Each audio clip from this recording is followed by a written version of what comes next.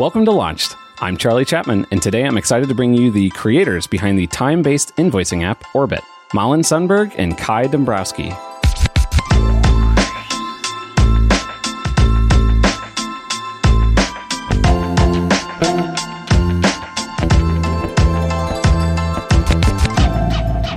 Welcome to the show. Thank you. Thanks for having us, Charlie. Hello. Hey. Wow, that sounded almost Australian, which made me think of your other podcast.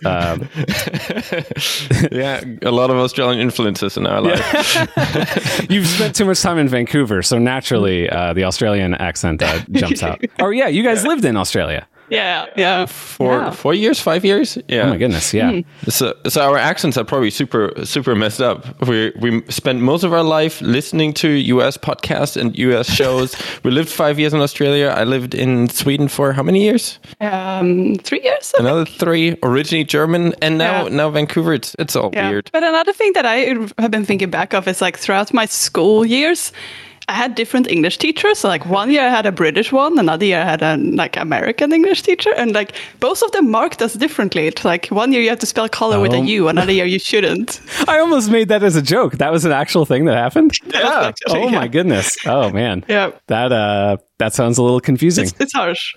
Yeah.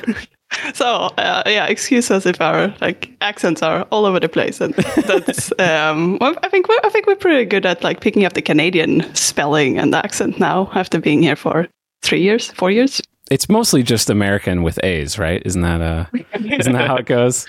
Sorry, Canadian friends.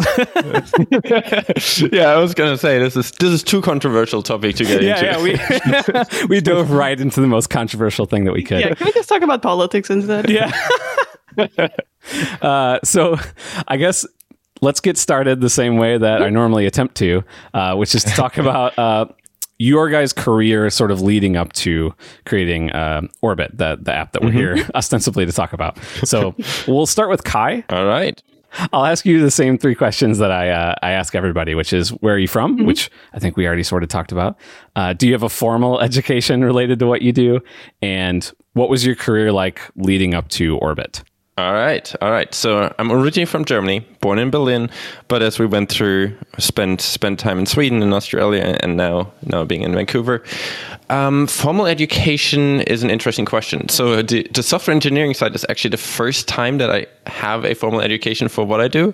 So for all my other things I've done up until this point, I didn't. But we knew that when we lived in Sweden and later in Australia, we knew that we needed a degree to stay in the countries we want to be in, right? I that's always my number one argument. If someone asks me, do I need a degree for a kind of consumer-focused tech job? It is no, unless you want to move to other countries. Because for immigration purposes, we wouldn't be in Canada right now had we not had our degrees in computer science.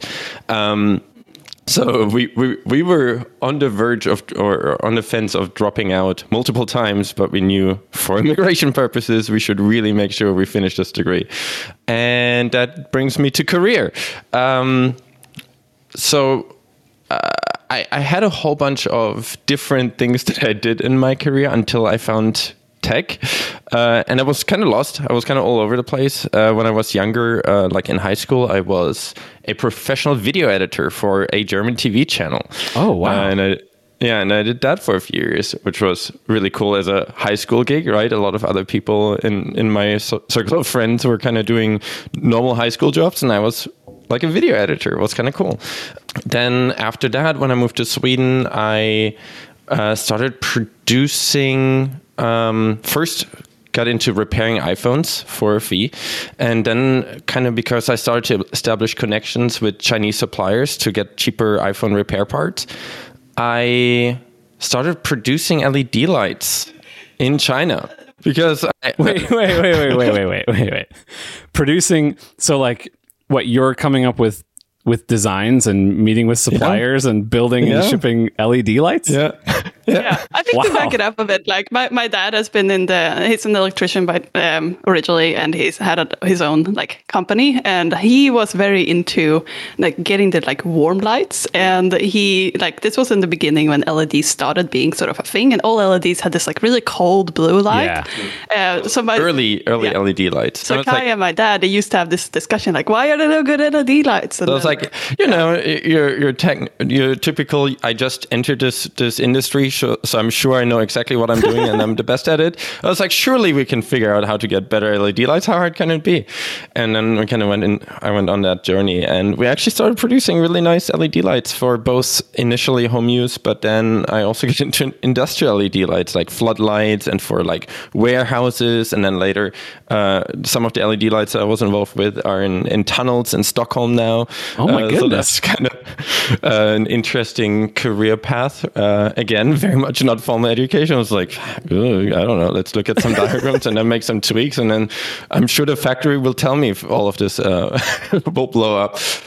So kind of tweak things from there. Then I actually started studying business because it's like, I still don't know what I want to do. I guess I like making money seems like an essential thing in life, right? So it's nice. And I like selling things. So business. So I started doing that. And then when we moved to Australia, because when we were in Sweden, it was really cold. We thought, hey, why don't we try an English-speaking country that's also warm, where we're allowed to work while we study. So we moved to Australia. And in Australia, Sweden has a very rigid system with the university. You pick your major essentially in day one, and then you kind of just follow that path until you have your degree. Australia has more of a North American system where you have electives and you can kind of try different courses and you can stay undeclared essentially for a little bit if you want to. So I was convinced to try computer science. I was like, I don't know. It seems I was always good at math, but I don't know. Coding seemed hard. I started the course and I was like, this is amazing. First time ever that I liked school. I used to try to always get by with the least amount of effort. That was like, I'm looking forward to do homework. I was like, I liked assignments. I really liked the thing, get really good grades. It's like, well, this is way easier and way more fun. Let me switch. And I switched from business to computer science. And then kind of did a whole bunch of computer sciencey things as part of my degree already. Like one of my professors recommended me before I even switched to computer science. Hey, you should talk to this local company. They're hiring. I was like, yeah, I started like 2 weeks ago. I was like, no, talk to them. I was like, okay. So I went to the meeting and we were chatting for a while. And it's like, hey, do you want to start here as a software engineer? And I was like, oh, I don't know. Sorry if I wasn't clear. I started a course in computer science 2 weeks ago. Before that, I did business. I know nothing. I was like, yeah, that's fine. All right. So we agree that I know nothing and you're still willing to pay me to do work I don't know. It's like, yeah, that's the deal. It's like, cool, let's do that. It's a good gig if you can get it. Yeah, it's like, I mean, would anyone say no to this? It does seem insane. On their side, for me, of course I do it. Yeah. So that's when I started getting into like development as a job, and then finished the degree on the side essentially. And then kind of bounced around, did freelance work, did some employment-like work.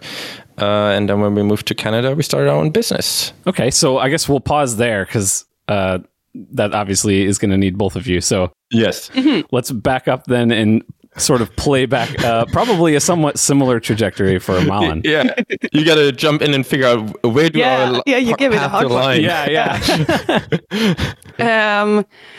Let me think about it.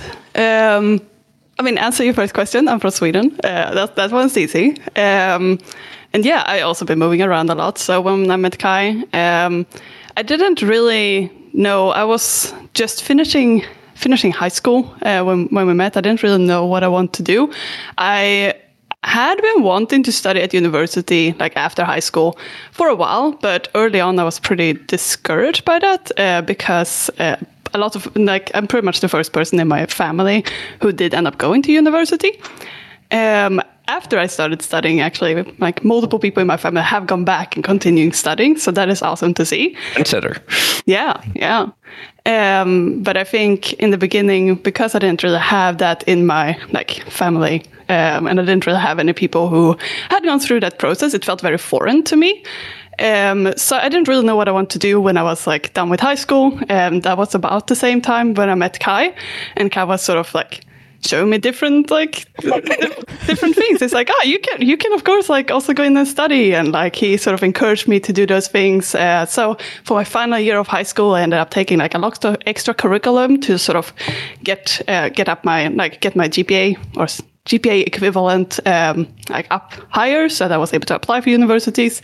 And I did a thing it's sort of similar to the SATs in the US. SATs. SATs, yes, yeah. Exactly. Yeah. And then I sort of like thought, okay, I still don't really know what I want to do with a university degree or what I want to like pursue.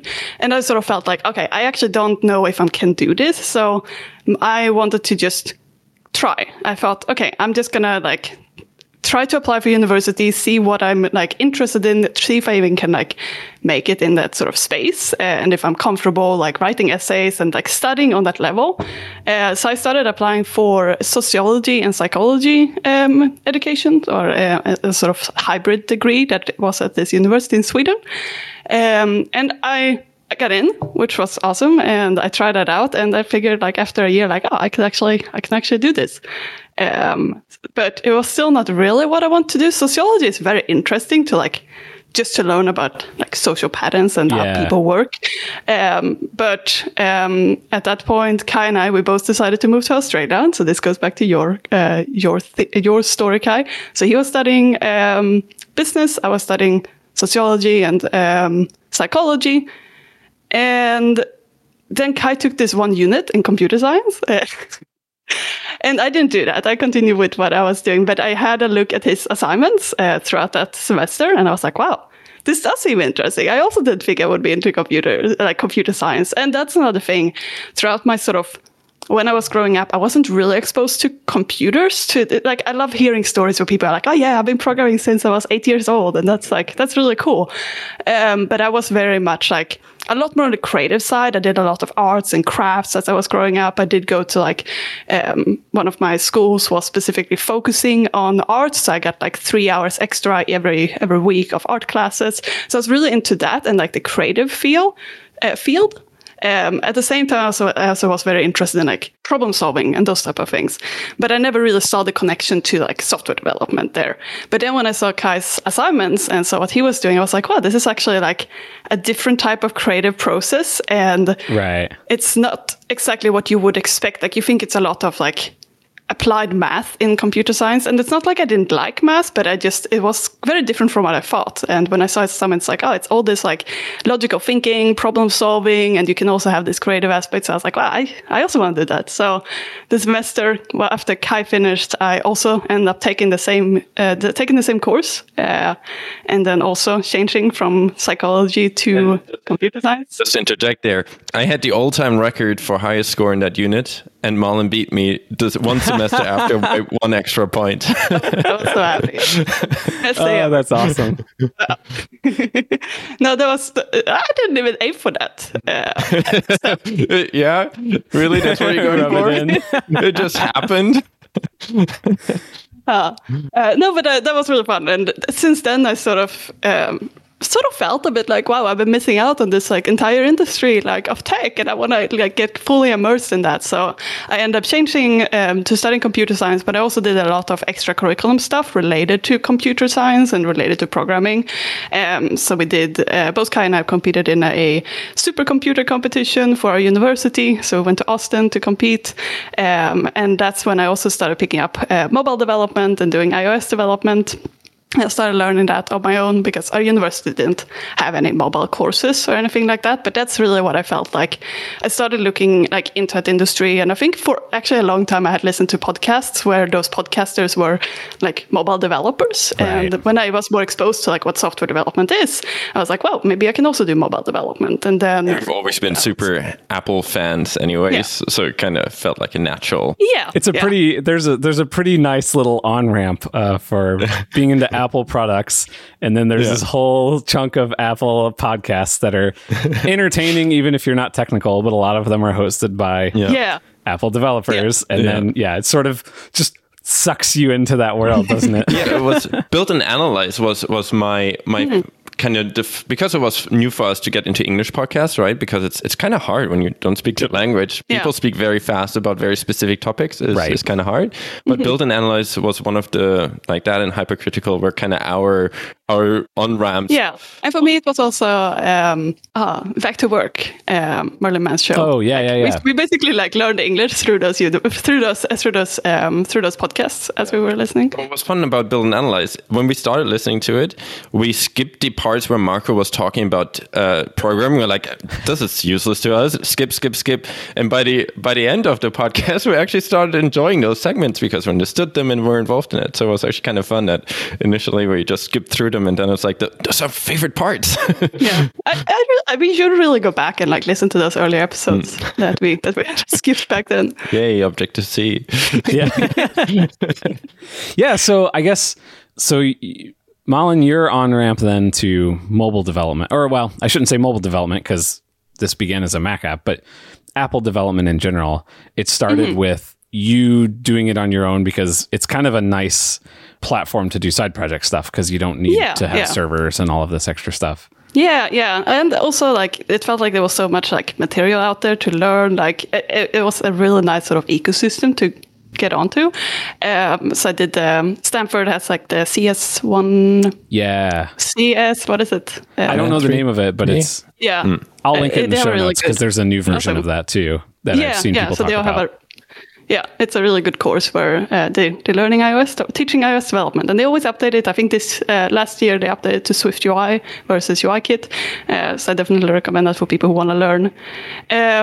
So then I started learning and I sort of tweeted about what I was doing. And I was just like continuing learning on my own. But then when the iPhone, what would that have been? Like the 6S, the first one that had the Plus phone came out. Was that the 6? I think that was, it was a 6 or 6S. Yeah. So it was the first one where it was the first one that was the larger one. And I don't know if you remember back then where people were like talking about if it was the right choice or if it was too big and like what was the right phone to go with. And I remember tweeting that day, like me getting the phone on day one, taking a picture and tweeting like hashtag Mike was right, which is Mike Hurley, who had this argument why you should get a bigger phone. Unfortunately, I don't subscribe to that anymore. I would love to have a smaller phone. But back then, I thought I want to go with a big phone. So I tweeted that. And I also wore a During Fireball shirt, which is a very known like Apple blog that many people know. And I tweeted that, didn't think much more about it. And then the day after, this person contacted me who worked at like a local tech company. He's like, hey, I saw you're doing iOS development. The CEO of the company is also really into During Fireball. Do you want to like come and meet up and have a coffee? I was like, yeah, sure. And I like looked into what they're doing, and it was this like local startup that they didn't have that big of a team, but it seemed like it was like a really cool group of people that were just like working tightly together. And then I had coffee with them, and they were like, hey, we really need like iOS developers and would love to work with you. I'm like, really? Like, I'm still studying at you. Like, I'm still doing my university degree. And they're like, no, we would love to like have you join us. And then you will work with like, it was basically like me and the CEO at that point doing like iOS development. So I worked with him, and then we end up adding more people to the team. But yeah, that was like my first job as an iOS developer. Man, I mean, obviously, there's a bunch of work involved in this, but it almost feels like iOS development just happened to you too. Yeah, I know, and I always struggle when people are like, "Oh, so give me some like, what are some advice of how to get your first iOS job?" I'm like, I don't know, like tweet. Yeah, buy a way too large phone and tweet about it. Yeah, I have the same. I mean, I'm sure it's probably everybody's story is unique as part of why, but mine's similar, where it's like. Work at a company where somebody lets you join their team even though you've never used Xcode before and learn from them for a year. It's like, yeah, I feel like I cheated my way into the industry. Yeah. I think a benefit for me as well was that like we lived on the west coast of Australia, and there wasn't that many iOS developers around. It was pretty like tight-knit community, and I think that really helped. I think if you would be in like New York or the Bay Area, I think it can be harder to get into it as you're like as a junior. Yeah. That makes sense. Yeah, I actually started as a backend developer. That was, for me, the first job. And then I kind of tried to push the company gently towards, I didn't know iOS development at that point, but I was like, we should really do apps. That would be a nice addition to our backend services. So that's how Malin got the iOS job. It's like, I also want to do iOS. That's it. And then I kind of gently pushed them, and we started picking up iOS clients. For you, it was also a bit like, I don't really want to, they give you a PC. Yeah, that was. What are other reasons why we would like... I didn't want to say that, but yes, that was part of the reason. If I have to do iOS development, they cannot not buy me a Mac. Oh man, yeah, I may or may not have been in that position at one point in my life. Okay, so you're both working at companies at this point. Yeah. Though Kai, it sounds like you were doing some sort of consulting within that role, at least. Yep. Where, like, I want to think, but I might be wrong on this, that at some point you were doing consulting on your own before you started building Orbit. Is that true? Yeah. So just after that job, we did end up moving to Sydney. So we were on the west coast of Australia, and we want to move to Sydney because we want to have a bit of a bigger city, and we also want to be slightly closer to like North America to be able to go for conferences. It's still like 24 hours to get there, but it was closer, and we just felt like, okay, we tried like this small beachy city. It was awesome when we were studying. You could go to the beach like during the weekends and those things. But then we thought, okay, we want to have something that's a bit more metropolitan. We also knew considering our trajectory at the time, we thought the chances of us moving to North America at some point are pretty high. At the time, we thought Bay Area seemed like the obvious direction to go to, right? And we thought, no one's ever heard of Perth, Australia. Most people already don't know anything about Australia. But if you know something about Australia, it's definitely not going to be Perth. So we thought if we move to Sydney, that's at least a place, even if most people don't know anything about Australia, most people have at least heard of Sydney. And if not, they will pretend they know of Sydney. They know the Opera House outline, right? Yeah. Is that is the Sydney Opera House or? Yeah. Okay, I definitely knew that. We'll cut out the part where I was not confident. Yeah, so we thought if we do apply for jobs in North America, being from a place that people have heard of would probably be better than being from a place that no one's ever heard of.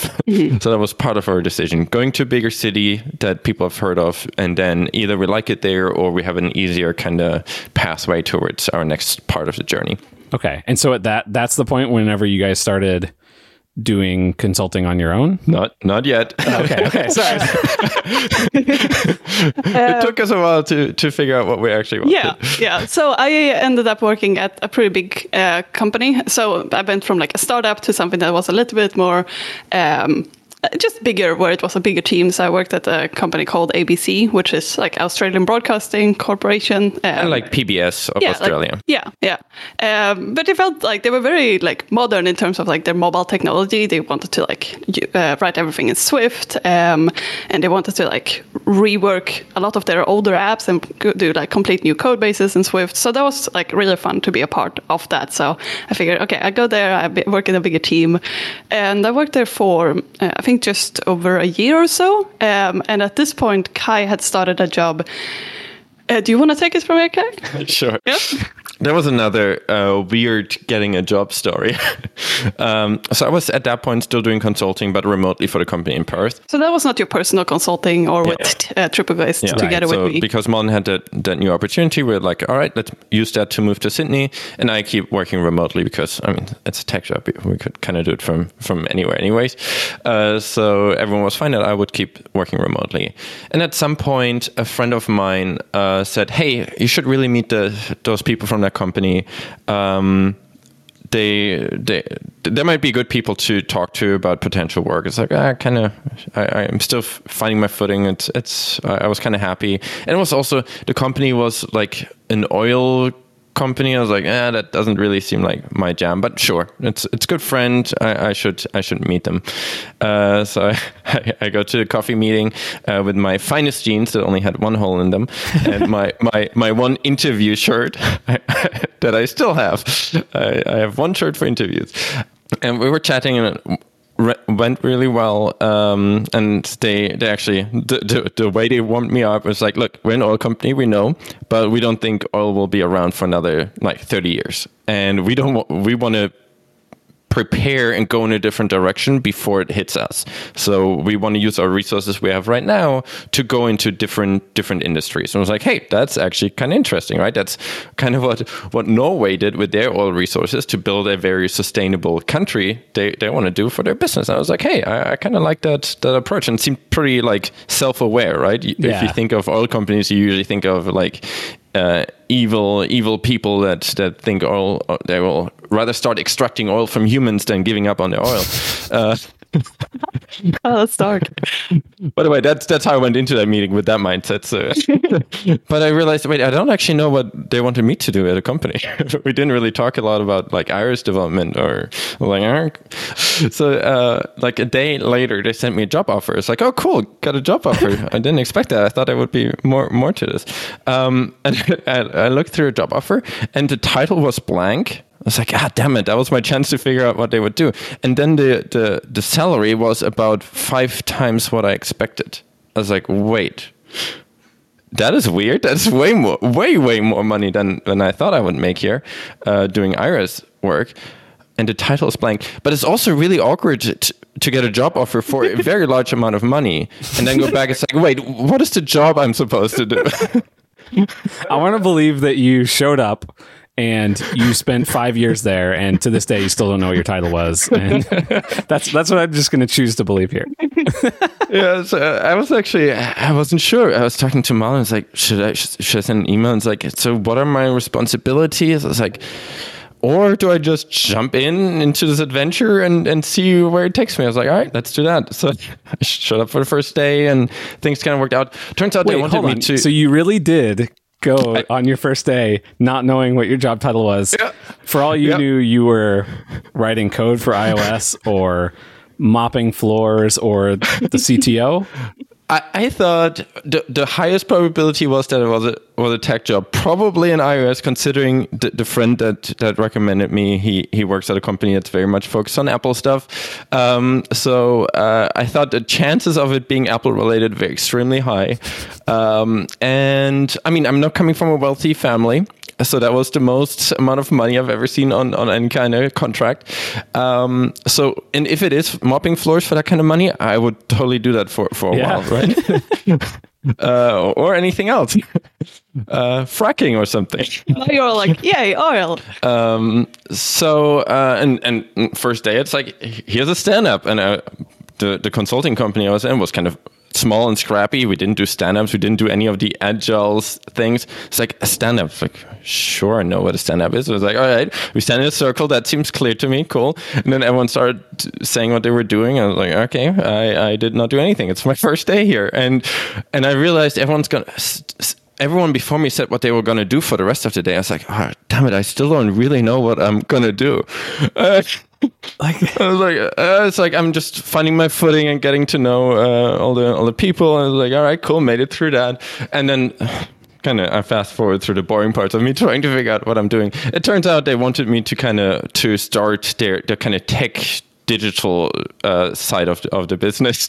So I was kind of I was starting to run their tech for all their digital efforts. Okay. Man, yeah. I think my heart rate's elevated a little bit. It's like, I need to know what they're expecting of you.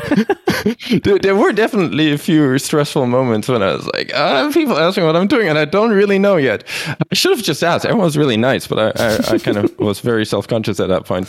I learned from that, and now I'm a lot more open to not knowing my stuff. But at that point, I was kind of just going with it and figuring things out, and that worked really well. I was the first person, and we kind of grew the team to around 50 people, and I was the tech lead or whatever. I never had a title.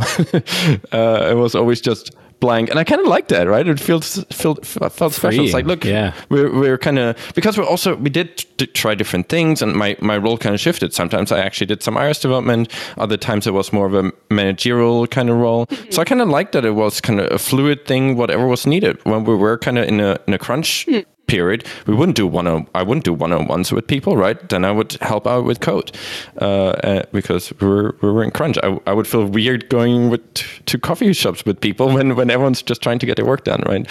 So I kind of like that. And we did that. Then because that went really well and it was fun team and nice work, Malin joined that. Yeah. Once he actually figured out what he's doing, I'm like, well, that seems fun. I like how you both like pulled each other in different directions. Like, Kai, you started software engineering, and so that pulled Malin over, and then Malin started iOS stuff, and you're like, whoa, look at that, and that pulled you over, and then it's just like this sort of beneficial bob and weave. It's like, ooh, shiny, let's do that now. That's actually how we work together with our co-host on our show, Zach. He also joined our company. We met him at a startup, and he was not doing tech, but he was really into... Not startup.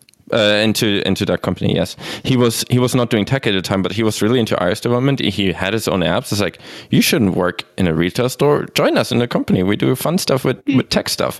So that's how we worked together there for a while. And then after some time, we decided, all right, still we don't think we want to stay in Australia. Let's move to Canada. And Vancouver was even when we started our planning on leaving Sweden, it was either Vancouver or Perth at a time. So we thought, hey, North America, Canada seemed like a safe and stable country. The US was kind of going through a period there. And we met some people from here that did really cool things, and they seemed to be very happy with the city and what's going on here. So I thought, all right, let's move to Vancouver. So we resigned from our very nice job in Sydney with our blank job titles and moved here. And then we had to go through some back and forth, and that's when we finally started our own business to do consulting and working on our own projects here. Okay, so at that stage, it's consulting in iOS / backend work, kind of all rolled into one. Yeah, I would say probably mostly iOS, but we've done enough backend that we always felt comfortable if that was part of it, but it wasn't that. I'd say 90% of the work is probably iOS usually. Okay, so 40 minutes in here, or whatever it is once we edit this. We almost made the introduction. Now we're through the introduction. How did you go from you're both in Vancouver doing consulting to releasing a app of your own on the Mac? Well, I mean, we started doing consultant work, and then we needed to track our time that we worked as consultants, and it's an important thing whenever you charge by the hour. We felt like we were pretty particular with like the requirement for us to track our time. I mean, of course, it should track the time accurately. Most apps have that, correct? It runs timers and track your time. But we didn't have a great app that we could use for the Mac and iPhone and that worked in the way we wanted. And we also wanted some like additional things. I don't know, like I think often if you have a time tracker, you might sometimes forget to turn it off. Like you just like go out for lunch or you are done for the day and then you're like forgetting to stop the time. And then the next day you come back and it's like 12 hours later. And it's like, then you have to like figure out like, oh, wait, like when did I stop? And then you get a really big invoice and a big payday the next time. Is how that works, right? Kind of more. We were on the other side. We're like, okay, we should rather be like a bit more like generous with our time and rather charge too little than charging too much. So then we often end up like taking off some more time than we probably should have.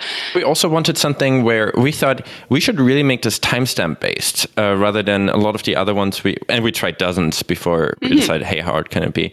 The famous last words of how every new product starts.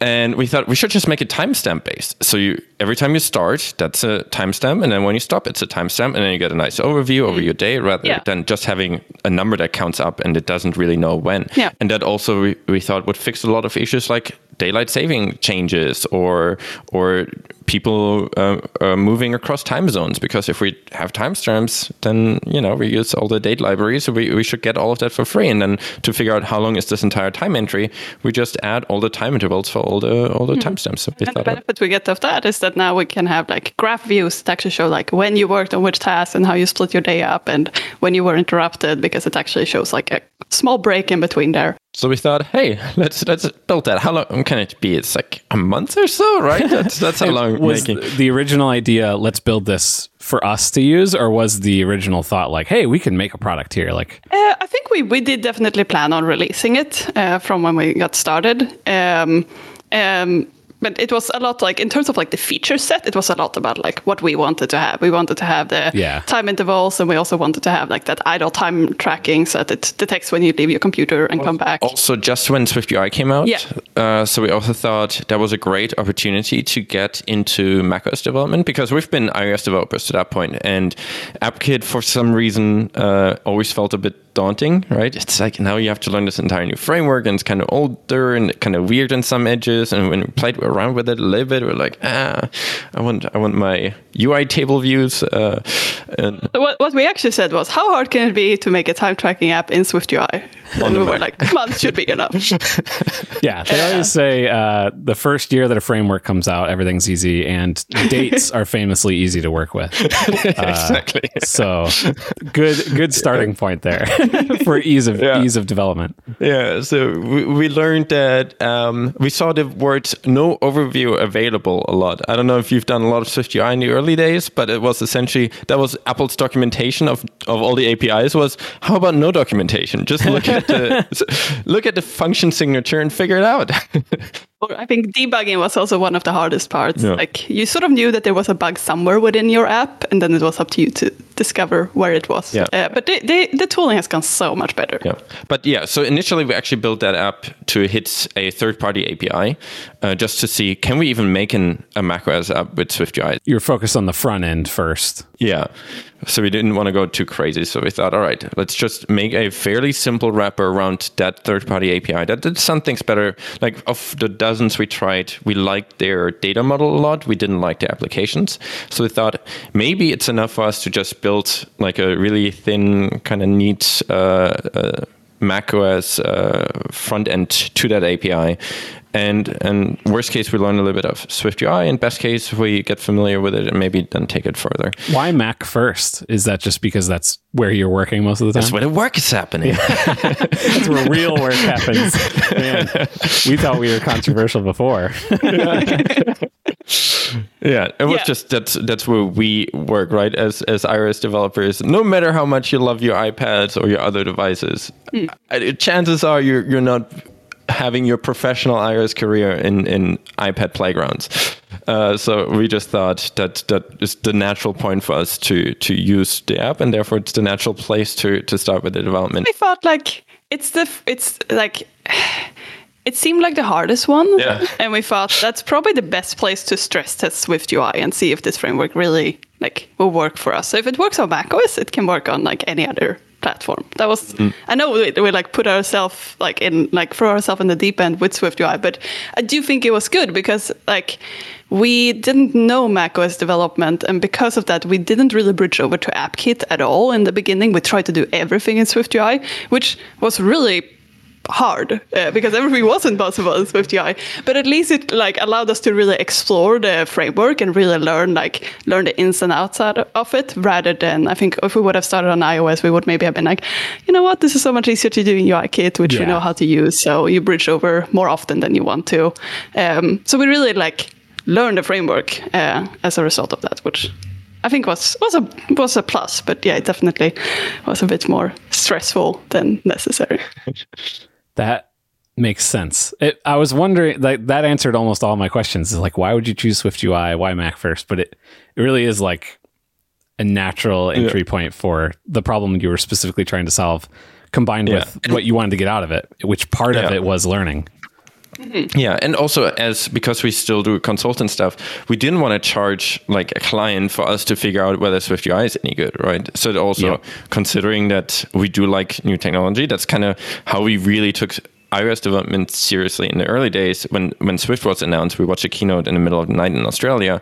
We're like, this is our opportunity. Brand new language. This is our opportunity to get into it, because everyone's starting from zero here. So we could be, the people with the longest possible, apart from Chris Lantner and some of his closest friends, the longest Swift experience you can have. if you start the day the tool chains come out, right? So that was our opportunity, and we thought maybe Swift UI could be our opportunity to get into macOS development more seriously. So we kind of applied the same approach there. So even if the project itself had failed totally, you'd come out of it with new knowledge and, important for your work, sort of the ability to speak on authority on this technology, either recommending for or against it for people. And so, that makes a lot of sense, actually. Yeah, so we built the Mac app. It took longer than a month. I mean, the first initial one that we just used the third-party API for was simpler. And that one actually, I think we wrapped up within a month, actually, the initial UI for that. So it felt like we were able to use Swift UI for a real app at that point. And then we started thinking about how we could actually, the parts that we actually wanted that were missing from the third-party API and what more we felt like an app could encompass. So that's when we started thinking, okay, what do we want to, we also wanted the invoicing, which we hadn't done before. We only focused on time tracking for the third-party SDK, third-party API. But that's when we really started thinking about the different things we want and how we want that invoicing feature to be and sort of what the product is and who it's for, and that it is for people who are tracking time by charging by their time and needing to smoothies and invoices based on that time versus converting it into an invoice manually afterwards. And we really want to focus on that process being smooth. You could just say I worked on this project, import all the time entries I have there. Later on, we added rounding. If people want to do that, we got some people requesting specifically to be able to round up. Turns out lawyers really care about tracking their time accurately. So we have an unexpected customer base. Probably by now, the largest chunk of our users are lawyers. That is interesting, and that makes a lot of sense. Right? We didn't think of that. We were developers and maybe designers. That was our target audience. But it's we just kept getting people. Initially, the early signs of lawyers, some of getting interested in our app was when people sent us emails about how they appreciate our terms and conditions and privacy guidelines. It's I've never worked on an app where anyone would ever send me an email about that. That's I didn't know if I would feel happy about that or if that's an insult to the rest of the app. It's almost scary because you're wait, people are reading those? We should really double check that again. But it's also, if you put so much hard work in the app, you kind of want compliments on the app, not on your stupid privacy policy. But this is a bit weird. And then sometimes people have their footers, right? And it's confidential, delete immediately and destroy. And then it's law firm so-and-so. And we're oh, interesting. Okay, makes sense that a lawyer would look through that.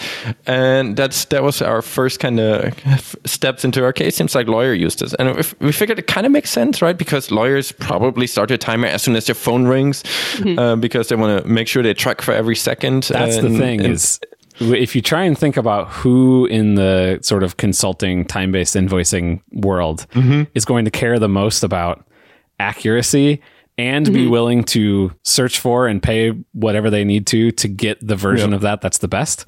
Lawyers are probably right up there with the most perfect Venn diagram of those two things. And so, that I would have never guessed that, but that makes a lot of sense. It kind of was not at all our plan. Our app was very much not targeting any of that audience. But then that audience, and there seem to be lawyers talking to each other and recommending apps because we kind of had our natural kind of growth a lot in that group, and we noticed that more and more people had immediately destroyed this email footers, so it seemed to have been grown there. So we got a lot of requests for what's the next thing a lawyer wants to do? Round their time based on 15 minutes. 30 minutes or 1 hour chunks, but we thought it made more sense to do that on the invoice end rather than on the time end because you want to track your time accurately, but then for the invoice you want to round it. So we started building that feature and that got lawyers even happier. So that chunk of lawyers grew more and more. So that's interesting. Okay, so that was after you released, but leading up to release, it sounds like so you made that first version that was wrapping an API. You decided you wanted to build that yourself. So at this point, you're building out a whole backend service and probably updating and continually tweaking the UI. How are you guys divvying up the workload as you were building that first version? Is there a natural line, or is it kind of a Trello board and you're both just pulling off the top of the queue? In general, Mon and I, the way we work is often very competitively, whenever we can make something a competition, that's when we work at our best. So we sometimes did that in like Figma, right? Figma's kind of design multiplayer, but a lot of people don't actually use it for multiplayer. It's just kind of nice to see things. We actually used it as a competitive. We had our own kind of lines, and we decided, all right, we want to design this particular part of the UI. Yeah. And then I would have, I don't know, the top line, Malin would have the bottom line, and we would start designing, and we had the rules that we could steal from each other. But we always had to proceed. So I saw a good idea that Malin had, stole that. Malin stole some of mine, and we kind of tried to come up with a good UI and build it that way. And that worked really well for us because it's kind of like a brainstorming plus exercise, right? That's because you think about clever ideas you want to have. You don't want to look like a dummy. You want to have something that's kind of unique and interesting, but you can still steal all the things you kind of missed as part of that. And that's kind of how we built a lot of the UI. It's like a non-toxic version of Steve Jobs with Tony Fadell and what's his name? The one who ended up winning out, but with Forstall. Yeah, Forstall. That's really interesting. Except they were all secretive, and you guys were totally happy to let each other steal ideas. On the same canvas. Yeah. Ultimately, you both wanted the best end result. Yeah. And it was also, we were super new to the Mac, right? So you would think after using a Mac for like many years at that point, that you can just naturally build user interfaces for a Mac. But we really struggled. We're like, wait, what? You see when it's wrong, but you don't know what it is. Yeah. And like when you use an app, it's like, it feels very natural. And then it's like, you gonna try to add that like natural feeling. You're like, wait, how do they do that? And even things like the preference window, right? The preference window. macOS apps have crazy padding around their windows. It's like, why is there so much space everywhere? And we're just trying to figure out what are the patterns, try to read the human interface guidelines. And it's like, this is really hard. Making Mac apps is way harder. You can see that it's not right, but you don't know why. Yeah, and I also found that like the Mac it is a bit more like widespread in terms of like the design directions. There are many apps that are a lot older that are still on the Mac. You mean inconsistent? Yeah. But then it's also hard to like, you also find some apps that are not natively written and they might work very differently. And then it's hard to find like that one, like a good app to use as a like example and like to base your designs on. There are also so many ways of navigating on a Mac, right? Even if you, simple example, you have like a table and you want to show the detail. It's like you can click it. Usually that brings out a like a third pane or a second pane, depending on what view you're in. You can usually double click it, which spawns it into a separate window. You can usually right click it and say open in a new window to bring it up in a new window. And sometimes you can also hit the return key to do some kind of action on it. And so every user expects one of those to work because that's how they do it. So it was also, it's like, wait, now we have to build the same way of showing the details four different ways in this framework that in the early days did not handle windowing so well. was quite fun. Interesting. But yeah, so how we split it, like how we split the work, to get back to your question, I think sometimes we actually like try to work on the same feature in parallel and try to like basically try to get to the best approach there and to like the best result. Other times it's just like who is more interested in what, because both of us, I think Kai, you definitely have more experience, at least then you had more experience doing backend development than I had. So I think you naturally picked up some of the more backend focused tasks than I did. But I also like wanted to get more familiar with Vapor at the time, which we ended up using for the backend, which is server-side Swift. So I did a few of those. I did like quite a lot of those tasks as well. But in general, I think my focus was a lot on like the dashboard, which is having a lot of animations and graphs and those type of things. A lot of custom Swift UI components where we basically made our own view components that weren't like, there are no standard graphs on macOS. So those things where it's like you really need to like figure out your own design and the feel for it. Those are things that I usually tend to do. I gravitate towards the things that Malin just found super boring. Like for some reason, I really like building like the invoice logic and all the weird edge cases you can have in invoice and how we generate them. Because when you call it invoice logic, it does sound really fun.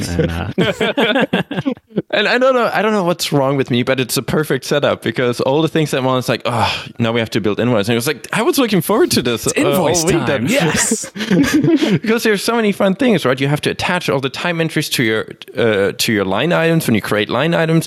but a line item has 0 to many time entries attached to it, right? And then potentially it has an override because it's rounded, because you want to round it either by time entry or by total line item. There's so many options. Like, this is super fun because you can structure like a nice model that perfectly describes a very the time you worked and the time you're charging for. And I was super excited about that. I was like, oh, happy you're excited about that. And also things like applying taxes, like applying it like the specific way you should apply taxes. A thing that we came across is compound taxes, which is not very common, but it's something that's happening in parts of Canada where you have a specific tax that's applied that compounds that you apply afterwards. And also we actually noticed a lot of apps that do not apply compound taxes in the way you're supposed to. In general, we were shocked by how many even larger invoicing apps do some of their rounding wrong. Where you look at your subtotal plus taxes, and the total is just off by a cent. We found that once. We had that in the very early days once. I was like, all right, do we have to pull the app from the App Store because we get the total off by 1 cent? We were in panic mode, and I fixed the bug. I felt terrible about it. Thought, should we email all of our users, or what do we do? And I put it in like the 3 largest, the same numbers in the 3 largest kind of invoicing apps that are out there. 2 of them got it wrong. I was like, okay, cool. Looks like it's not actually. When you think about the impacts of what you're doing with, it's invoices, it's money. So it is pretty important that you get it right. Yeah, that'd be like a lot of pressure. Yeah. Mm-hmm. But yeah, Kai enjoys that type of pressure, which is great. So I think he often picks up those type of tasks that are related to, especially the invoice building. Okay, so you guys built this first version, and it came out that was 2019, was that right? No, 2020. So 1 week before WWDC, actually. Oh, yes, that's right. Yeah. Okay, so this came out right before WWDC 2020. So we were in pandemic time. Yeah, that was our deadline because we knew WWDC would be when all the new SwiftUI features come out and new potential design. At that point, we were still, the Mac is very slow. There's no way there are any design changes, so it doesn't really matter. We knew we wanted our next platform to be iOS, so we wouldn't have wanted to start that right before WWDC. And we thought as soon as we see because this is still kind of a project where large chunk is learning, we knew when SwiftUI, the improvements of SwiftUI for that year would come out, we would want to use those, right? So we set ourselves the internal deadline of let's ship it before, and then we can kind of see what happens. And worst case, we make adjustments. Of course, that was one of the largest macOS redesigns we've had in many years with Big Sur, but so I don't remember how long it took us to build the initial one. A couple of months. Yeah, I think that. So we built the app, the backend, as well as the product page. I think it took about 3.5 months for both of us. Wow, maybe something like that. I think so. So how did that launch go? Was it accepted well, or? I'd say like the launch went well in terms of like people being excited about it. One thing I noticed was that many people were just so excited to check out a SwiftUI app. Yeah. But many people didn't. Or a new Mac app. Yeah, or a Mac app. That's true. But those people didn't necessarily need to invoice for their time.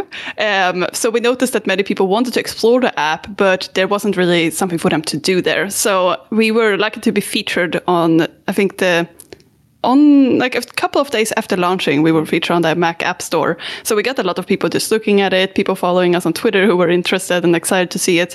But we felt like it was really lacking a way for people to be able to explore it. So we actually did. So what you needed at that point is you needed an account and you needed a subscription to anything.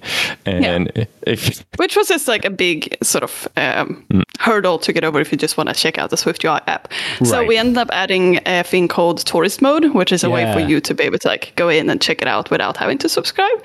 And it basically shows, because it's a time tracking app that is mostly like it shows a lot of graphs and data in it, but on day one, even if you do end up signing up as a user, you don't like the app looks the worst on day one because there's no data there are no graphs. It just tells you haven't worked yet. Yeah, it's like, oh, that's not fun. Yeah. So we thought, okay, we want this tourist mode that actually has like historical data for about a year back, so you can really see the different benefits of like the dashboard and see what the data looks like when it's visualized. But we also thought there are probably people that that this app isn't for, and we wanted them to figure it out before they sign up and start a subscription, right?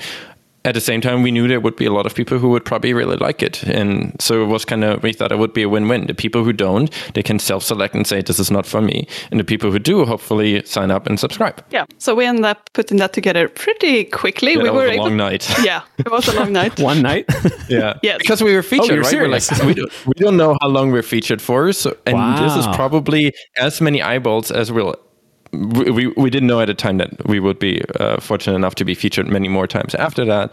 But at that point, we're like, this is our one chance of being featured by Apple. So we as soon as we saw that we were featured, we stayed up until we got tourist mode done. Holy cow, that's intense. But it was very well received. People really liked it. We submitted at 5:30 a.m. I think. Yeah. But yeah, that's interesting because I've talked to lots of people that are kind of in a similar boat where it's like you have a following on Twitter, especially now, because you are sort of, especially on the Mac, but just in SwiftUI in general, you're sort of authorities on people who've really dove in and used this, and the app is a good example app for people to jump into and look at. But like. The overlap between your following and people who actually need your product is probably not a whole lot.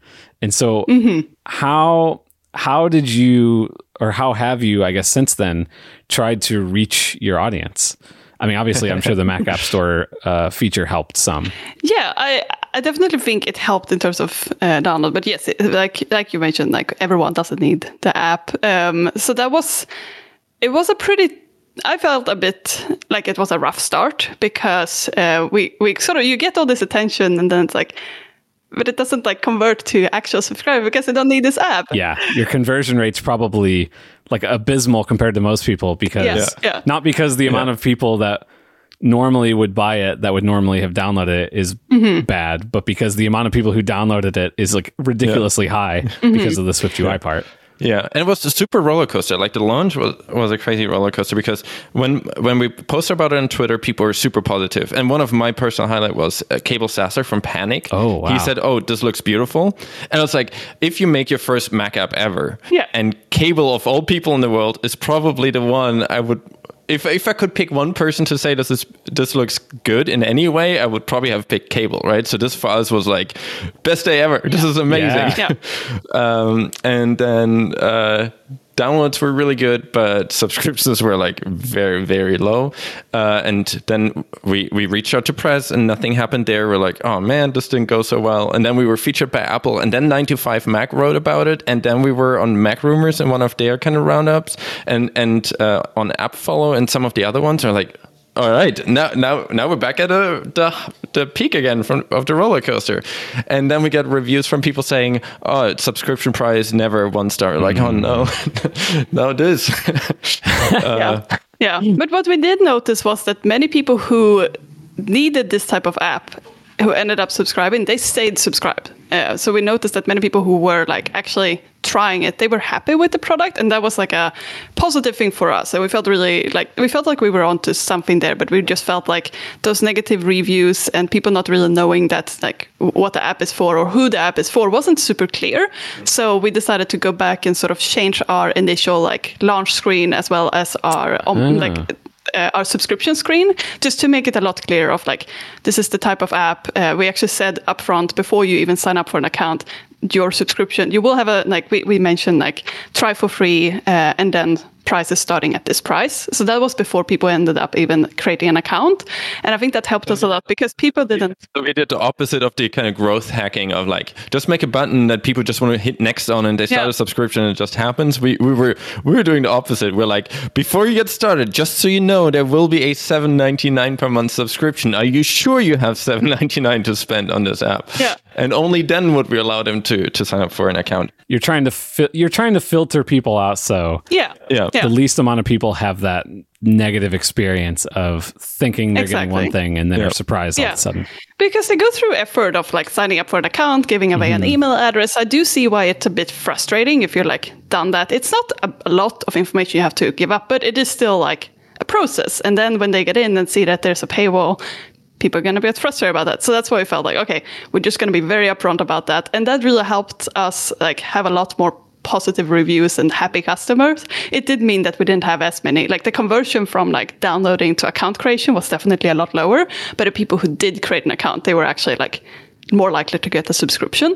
Right. So I do think that was like overall, like it probably doesn't, like if we would like want to raise investment and show like how many user accounts we have, that's of course not like a good metrics to go by. But I think for us, the metrics is more like, okay, how many happy customers do we have? That's what we care about. That's really cool. Yeah.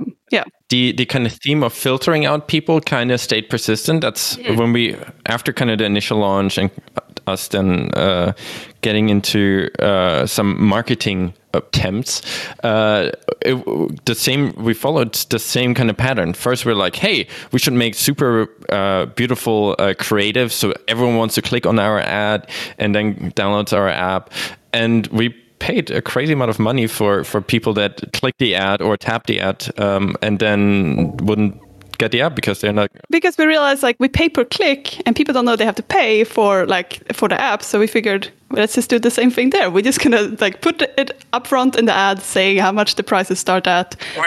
We made the ads a lot uglier. Yeah. So it would essentially filter out people.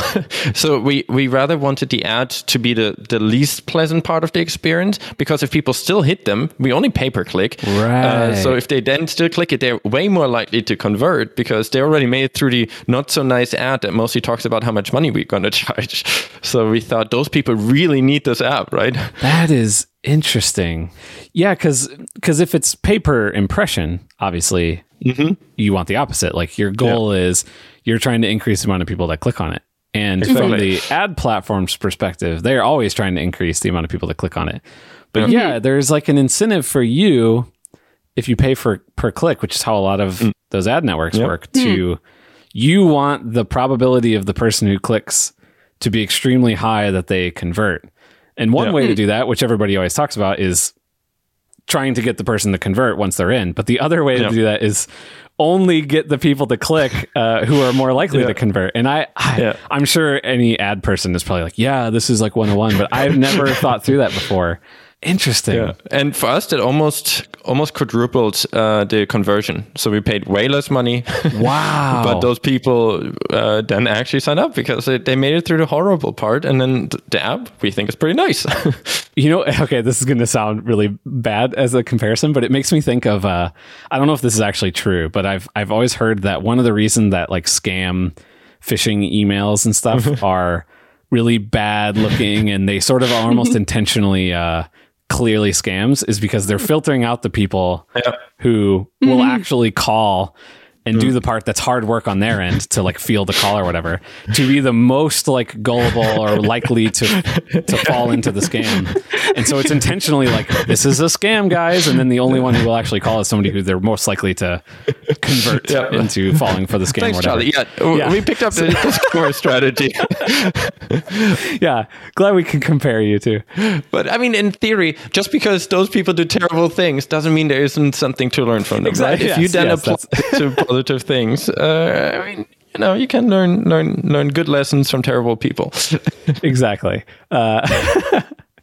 So now that I've dragged your branding through the mud of being associated with a scam, the next sort of step, I guess, for you was bringing this then to iOS, right? So at this point, Orbit is a family of, well, I guess it's really two apps, but I don't know. Apple's really nice to us because if you make an iOS app, it's a family of apps because you support the iPad and iOS and now the Mac, even maybe for free-ish. At least in your marketing, you can put it inside of a mock-up of a Mac.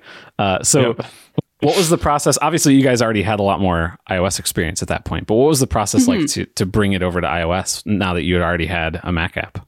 How nice of a process to go back to the platform after fighting through the platform you don't know, and every button you have to be like, what size does if there are two buttons in a sheet together, what size should the buttons be? Right? You have no idea. It was so nice. At least we had no idea.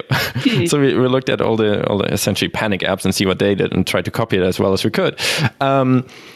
So going back to iOS was like we're just flying through those tasks. It's like easy. We just go through one task after another. We know what toolbar items look like on iOS. We know what tab bars look like. How navigation flows work. There's not all of a sudden going to be one more window. I mean, no, iPad to some extent, but not at all in the same way as Mac. It's so much more rigid.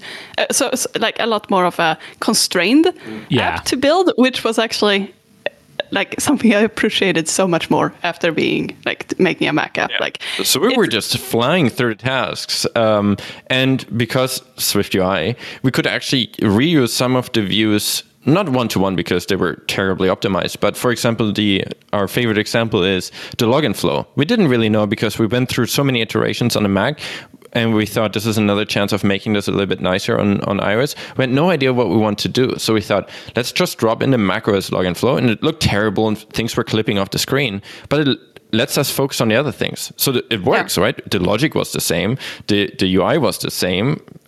So we could proceed logging in and then start working on all the other parts. Yeah, and we could also make sure that, like, okay, if we just run this on iOS, all of our data logic, all of our flow, like everything works. Now we just have to make it look like it should be on this platform. Right. It's just views and navigation. Yeah, exactly. Yeah, so we just heavily borrowed from the macOS app during development to just get us through those kind of boring steps to focus on the ones we wanted. And we just flew through optimizing the UI. SwiftUI at that point, we also got to use the kind of next iteration of SwiftUI, right? That was after WWDC. So we could use some of the new improvements. So it was just a really nice experience after all the pains of the macOS experience to move to iOS. And I think we got that app done in, what was it, 3 weeks? It was a month. Yeah. And that includes widgets as well, which we added as a stretch goal. Unfortunately, we didn't make it for the 24-hour turnaround that Apple gave us. We released a week after iOS 14. Yeah, those were rough days. So once that came out, what was not just the reception for that app, but did that end up being bigger, the same as the Mac, or as like sort of a companion to the Mac, or how did that end up sort of falling out as far as which ones used more? Most people found us through iOS from that point onwards, but used the app mostly on the Mac. That's interesting. That is true to this point. Most people, because it's easy, right? If you if you meet your friends at your lawyer conference, you're more likely to show them your app on a phone, right? And then they're like, hey, cool, I should download this, and they download it. But then lawyers also work a lot from their computers, and then at some point they gravitate towards using our Mac app. So the iOS app is actually one of our favorite marketing tools because that's how people get into it. And I guess how many, not to beat a dead horse on podcasts, but how many people are opening the Mac app store to browse and see what's out there? It doesn't have the same, it's not the same funnel even for Mac only apps, I think, than what the iOS store is. One thing that we did notice, which we were quite pleasantly surprised by with the macOS store, which has changed since then. But when we launched, if you featured on the macOS store if you featured in the new and noteworthy section, you actually featured worldwide. So that's how their feature system works. Yeah. Well, as on iOS it is, and I think since then they have changed that system, so it is a lot more region based. But that helped us. That meant that the Mac app actually reached a lot more people, so a lot more people saw it, and we got higher impression rates there. And on the Mac App Store, you stay new and noteworthy for a very long time. You know how I said we had this 24 hours of nonstop building the tourist mode because who knows how long we stay featured? We were in that list for weeks. I think 3 weeks or so. Yeah, because there are not that many Mac apps that are new. And apparently some of them are then also not noteworthy. So we stayed in that list way longer than we expected, which is really good because on the Mac apps, on the iOS App Store, there's a lot more of a rotation. Unless you make some of the kind of what's great in iOS 15 or WatchOS 8 and those kind of ones, they stay around for a long time. But all the other ones are usually a day and then it's over. Right. While on the Mac App Store, we actually had a very long tail of people finding our app there as well. Yeah, so I think unfortunately in the year we launched the iOS app, since we launched a week after iOS 14, I think we didn't get into one of those lists. So that definitely impacted the download numbers there. this year we did get into the list, and like you can definitely you can see that it does a lot because you stay there all the time.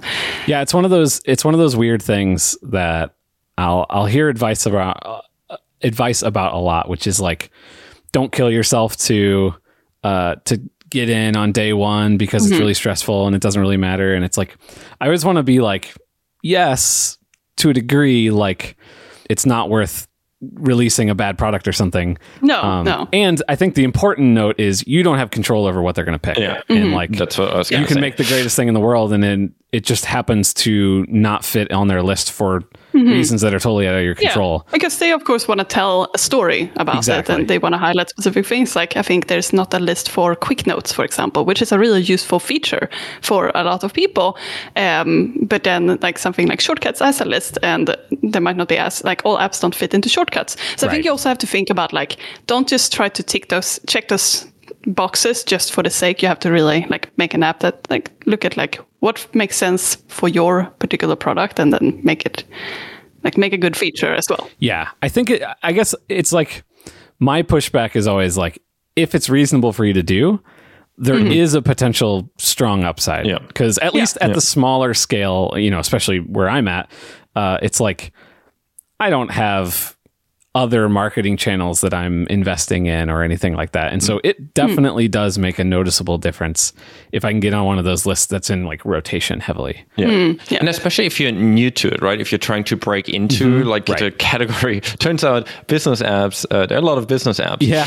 And it's a competitive field to try and market against too, I hear. Yeah. We learned that in some of our ad spend when we looked at like the recommended bits, we're like, yeah, we're not making that back in years. How do people spend that much money? So I think that's another thing. You can get on those lists without any money. So if you come up with no money, you make a nice app. And that's, for us, it was also a benefit. A lot of the other competitive business apps, they did not have the same priorities that we have of adopting new cool Apple platform features. Yeah. So you also, I mean, it depends on the market you're in, but you might actually have a very strong advantage over some of those where money doesn't play as big a role. Yeah, and for us, we're not on that level where we have plans for Q3 next year, and we won't be able to fit Apple's next frameworks or Apple's new features. Like we know that WWDC is coming around. There will be new things, and whatever is released that we're excited about, we want to build. Yeah, exactly. Part of it is it's fun. Yeah, it's like that's why we started this project in the first place, because Apple released this weird framework that came from WatchOS originally and brought it to the Mac, and we're like, that seems silly. Let's try it out. That's the subtitle for this episode. That seems silly. Let's try it out.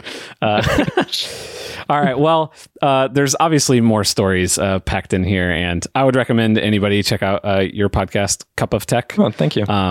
One, it's just fun, and I may have been a guest on it before, so that also adds to it. But obviously, you guys are sharing stories of what you're working on and things there, so that's worth checking out. But before I let you go, I want to ask both of you the question that I ask everybody, which is, and we'll start with Malin on this one. What's a person or people out there that inspire you in your work that you'd recommend other people check out?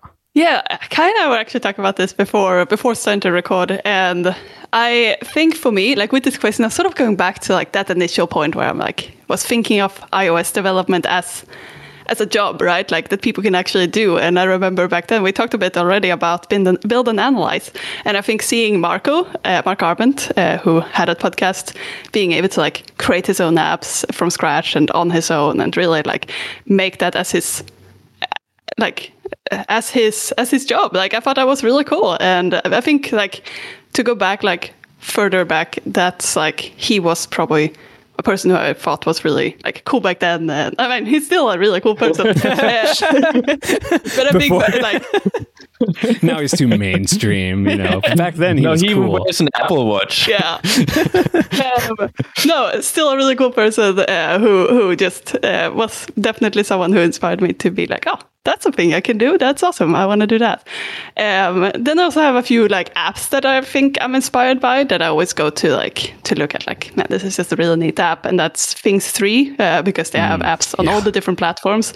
It's this perfect, like if I want to find like ideas of how to design something and it doesn't make sense when I'm trying to put it together, I'm like going back to Things 3 and like, oh, okay, yeah, that I see how they did that. And they have so much simplicity in their apps that's like very elegant. That's really hard to do. Like it's hard to make a clean interface, and I think they really nailed that. Especially clean without boring. That's something we run in the early days. We're like, this is really clean, but it's so boring. And if you look at things, it is really clean, but somewhat still delightful. Yes, right. And that is such a unique skill to have to hit that balance so nicely. Yeah. Another app is Procreate, very different type of app, but I just think they're doing really cool things for creators. Shout out to Australia. Yeah. Are they Australian based? I didn't know that. Yeah. In this really small town called Tasmania. Hobart in Tasmania. So it's like this island outside of the mainland of Australia. Man, yeah, they just keep coming out with new things. Like they just added 3D. Yeah, I know. It's so cool. I almost called it UV editing. I don't remember what you call it, but it's like, wow, where did that come from? Mm-hmm. Yeah, very impressive company. Yeah, super cool team, super nice people, and you think they're way more people than they are. It's actually quite stunning how much they get done. And then last person who is not in like the development space, but I think Kara Swisher is a really cool person in general. She is interviewing so many cool people, and she's never really worried about like pushing people too much, but she's very like. She's doing it in a nice way. She's very much like comfortable asking hard questions to everyone she's interviewing, and she's just she's just a really like badass cool person. Yes, that is a great way to describe her. Like, just cool. And I like, obviously, I'm not doing anything in anywhere remotely the same category, but now whenever I listen to stuff like that, I'm just like, man, like they make it so effortless looking. And I struggle so much to make even a podcast with people I'm super comfortable with sound smooth and clean. And very impressive. So I think that's the main people I want to highlight. How about you, Kay? And you can't say ditto. You have to. I think for me, it really shifts a lot over time. I would totally say like early, like when I got into this industry, like Build and Analyze and Marco and Syracuser and that entire gang was like, hey, I would like to get to a point like that. And I was always really into podcasts. That was actually the reason I got my original iPod. I didn't want to listen to music. It was just, they're the best podcast integration. So I was like, wait, you can put music on this thing? Why would you do that? And it was cool, right? It would remember where you are in a podcast. My other MP3 players were like, new song. It's like, oh no, it's not a new song. I was somewhere in the middle of this 5-hour German podcast because German podcasts are excessively long. That's why chapters are important. Yeah, exactly. So in that period, I was like, hey, I would just like to be part of this industry and be not just work in this industry, but being part of it. And that was really inspiring. Then as I got more involved and we actually started being part of the like local community and doing things, Panic came up multiple times and came up in multiple of your previous shows with other people. It seems to be a common theme because they're working on cool software, doing cool projects and doing a lot of like more recently things that are outside of the immediate bubble of comfort, right? Where now they're getting into game publishing and now they're building games hardware. And it's kind of crazy, right? It's like this attitude of like, we have no idea how to do this and let's go do it and figure it out. And I always want to do that for ourselves as well. And I think that's really inspiring that they found something that works, but they still wanted to do new things that they didn't know yet. And that also brings me to like companies like General Magic. I don't know if you've heard of General Magic. It was like the early days of... Yeah, no, that's a good one, Kai. I unfortunately, I'm very unsatisfied with their sort of ending story. And that's another part to this. I often find inspiration in especially in companies where I think all the people would be exactly the people I would want to work with on a project that I think if I would be in that group of people, I would want to do, but they failed. Mm-hmm. Because I think that is something where you get a good combination of they had a lot of the right ingredients, but something didn't quite work out for them to then not now be why is General Magic not a big company right now is because of some of the mistakes they made on the way.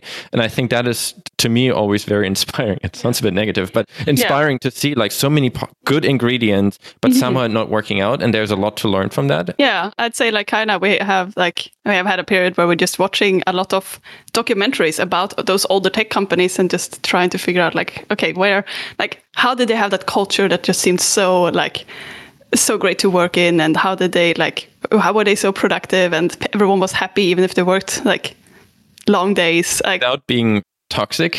There's a lot of toxicity in our industry in certain parts, right? But there are companies where people just passionately worked on something they like with people that they like to be around. And I think that is very inspiring, but still a lot to learn from their shortfalls or some of the bad decisions, especially now as we're getting to a point where we're probably gonna build more of a team and have some more people to work with us. Those kind of things come up a lot more. It's like, how can we build a culture and how do we avoid stupid things? Or how do you deal with the stupid things that you will inevitably do, right? Yeah. Because that's the thing, is like you can't avoid stupid things. Mm-hmm. Yeah, but how do we keep them to a minimum? Yeah. How do we get to a point where if we have employees and they go out in the world, that they talk about the great things rather than complaining about the annoying things, right? You want those things to come up internally and get rid of them, so it never gets there, while still being successful and building products that are fun and hopefully somewhat unique, but still not going bankrupt on their way. So that's it's a delicate balance. Yeah. So that's kind of my weird mix. Those are excellent. Thank you, both of you, so much for coming on. Thank you so much for having us. It's, some of these are like super stressful to go into because it's a person I've never talked to and I've looked up to for a long time. Yeah. You never looked up to us. That was easy. I realized as I was saying it, I'm like, I need to like divert the way I'm phrasing this because this is coming out wrong. I'm just talking to the people who copied the scammers marketing methodology. This is going to be the first episode I put out and your sales are going to drop afterwards. No, I just really like hanging out with you guys, and likewise. And it's just nice to feel like this community is a real community of people that I can actually interact with, not just in 240 characters or 280 characters, whatever it is now. And so I appreciate you coming on. This was a lot of fun, and I wish we could just thanks for having us. Hang out the rest of the day. Hopefully in the future. I mean, we've listened to your shows for longer than we've known you, so that's also kind of fun. It's awesome to be on the show now. Yeah. It's really fun. Yeah, it's always weird, right? Whenever you've both listened to each other a bunch, and so it almost feels like you've been friends, but the conversation has always been one way from either side. And I'm sorry for going off on tangents. That's the reason why Germans need chapter markers. Before, right? The show could be renamed Tangents. I think that's true. That's why you need like the 5-hour German podcast. With the chapter marks. Yeah, the German podcasting scene is fascinating. A lot of tech podcasts in Germany are legitimately 5-hour long podcasts where people. It's a very like the US scene is a lot more. I mean, even there, right? ATP is pretty free flowing overall, but they have an agenda. German podcasts are often like, all right, so what are we talking about? Yeah, I start looking into buying a house, and then I figured out those things, and then they start talking about mortgages, and then they bring it back into the website where they had to apply and talked about the tech stack they use, and it's all over the place, and therefore it takes 6 hours, but it's kind of fun. Anyways, I did it again. Look at it. I can't help myself. All right. I'll try and wrap this up. So we'll say Malin for this. Where can people go to find both of you and Orbit? All right. So Orbit, you can find either on Twitter, it's at Time in Orbit, or you can go to the App Store, look for Orbit Time Tracking and Invoicing. We also have a website called timeinorbit.com. You can find me on Twitter as well, which is Malin Sundberg. So just my first name followed by my last name. And Kai is similarly simple. It's just Kai Dombrowski on Twitter. Nope, it's Air Kai. Oh, wow. Did you use that Kai Dombrowski? I had that at some point, and I switched. I was really into basketball at the time, so I was like, Erkai, I could jump. So people called me Erkai in my local basketball community. I was like, that should be my Twitter handle. I gave up my real name. And now I can't go back because it's some weird German dude who just squats that name. Don't follow Kai Dabrowski. Just go to Erkai. Yeah, don't follow this guy. I tried to not get anyone to follow him, so Twitter purchased that account at some point so I can claim it. So please don't follow that account. Follow Erkai. Awesome. All right. Well, I'm going to let you guys go. Thank you so much for coming on. This was really fun. Yeah, likewise. Thanks, Thank you so much. Thanks for having us. Thanks for listening. If you'd like to discuss the show, you can find me on Twitter @_ChuckyC or tweet the show directly at LaunckedFM. I'd really appreciate a rating or review in Apple Podcasts, Overcast, Breaker, or whatever your podcast of choice happens to be. And you can find show notes and more at LaunckedFM.com.